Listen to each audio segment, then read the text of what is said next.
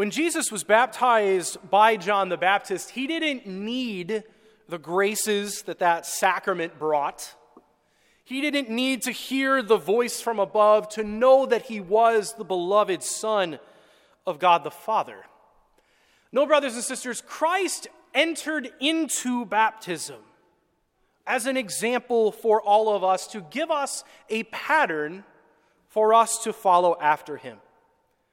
On this feast, in this gospel, Jesus institutes the sacrament of baptism at the Jordan. All of the sacraments have their moments in Scripture where we can look back and see Jesus instituting them. The Last Supper is a very good example for the Holy Eucharist. Jesus does something unique and special and then instructs his disciples to carry it on. You could maybe say that this gospel we hear today, combined with Jesus' command at his ascension to his disciples to go out and to baptize in the name of the Father and of the Son and the Holy Spirit, we know these two moments give us Jesus' institution of the sacrament of baptism. And this sacrament is given to us, brothers and sisters, for our benefits. For our benefits. Because baptism represents both the beginning and the end of our faith. It represents the beginning of our faith in that baptism is the very first sacrament that all of us receive. You can't receive any other sacrament in the church without first being baptized. Baptism is also the very first tangible moment of God's grace working in our life.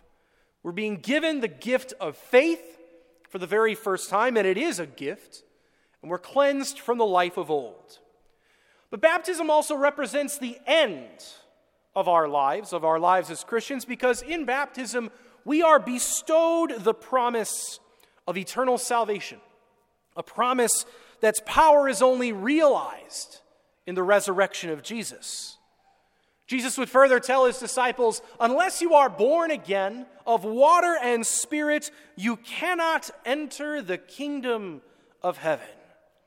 Baptism opens up to us the possibility of being with our Lord in eternity in heaven.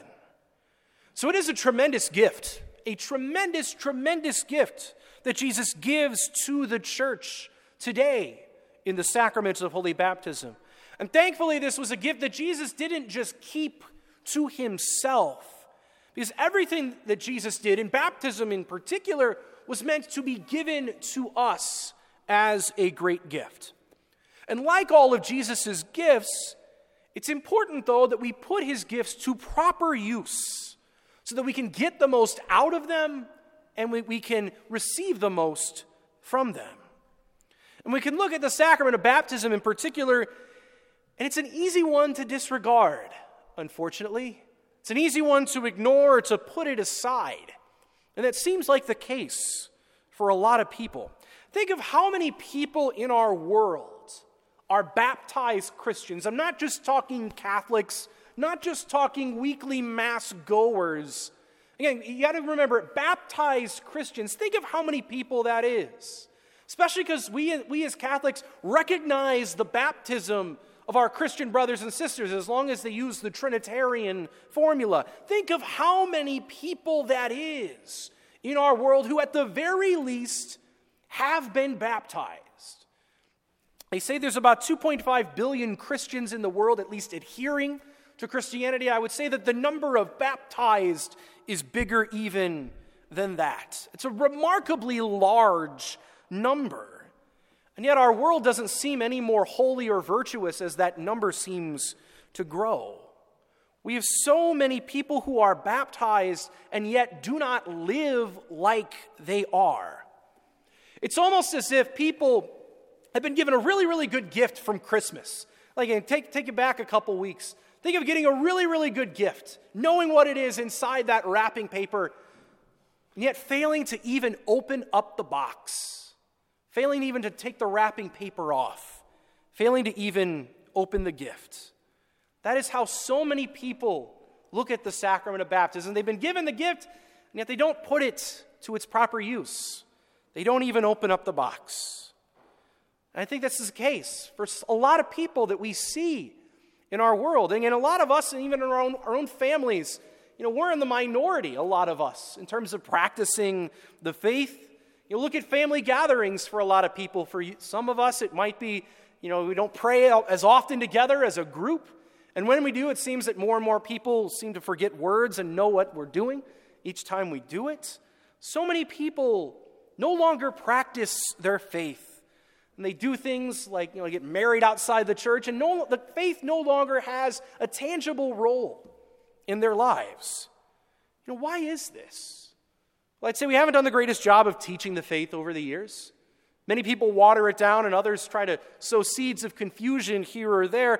And all of it has the effect of making the baptismal call less real, less concrete, and less worthwhile for someone to live. But brothers and sisters, baptism must be lived out each and every day if its effects are to truly bear fruits in our souls. Baptism isn't like some magic golden ticket that once we're baptized, we can do whatever the heck we want and we'll get to heaven. That's not how it works.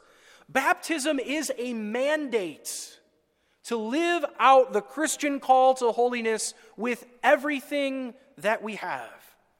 Anything less than that would be not putting the gifts we have been given by God to their proper use. Again, so many people have been given the gift of baptism and faith and haven't even taken it out of the box.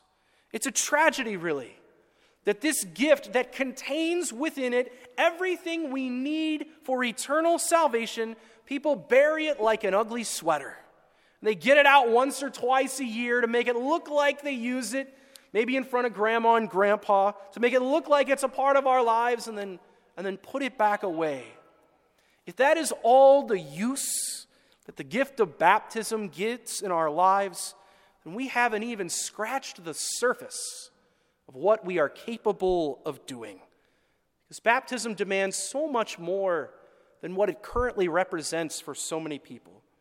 Baptism demands that we seek holiness, that we embrace God as our Father and Christ as our Savior, and make receiving God's grace and favor the sole desire of our hearts.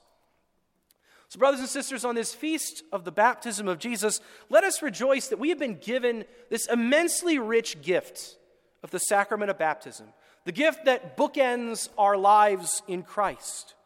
And may our baptism be meaning and lasting to us, impacting how we live our lives. And may we help others rediscover the joy, happiness, and fulfillment of the gift that is our baptism.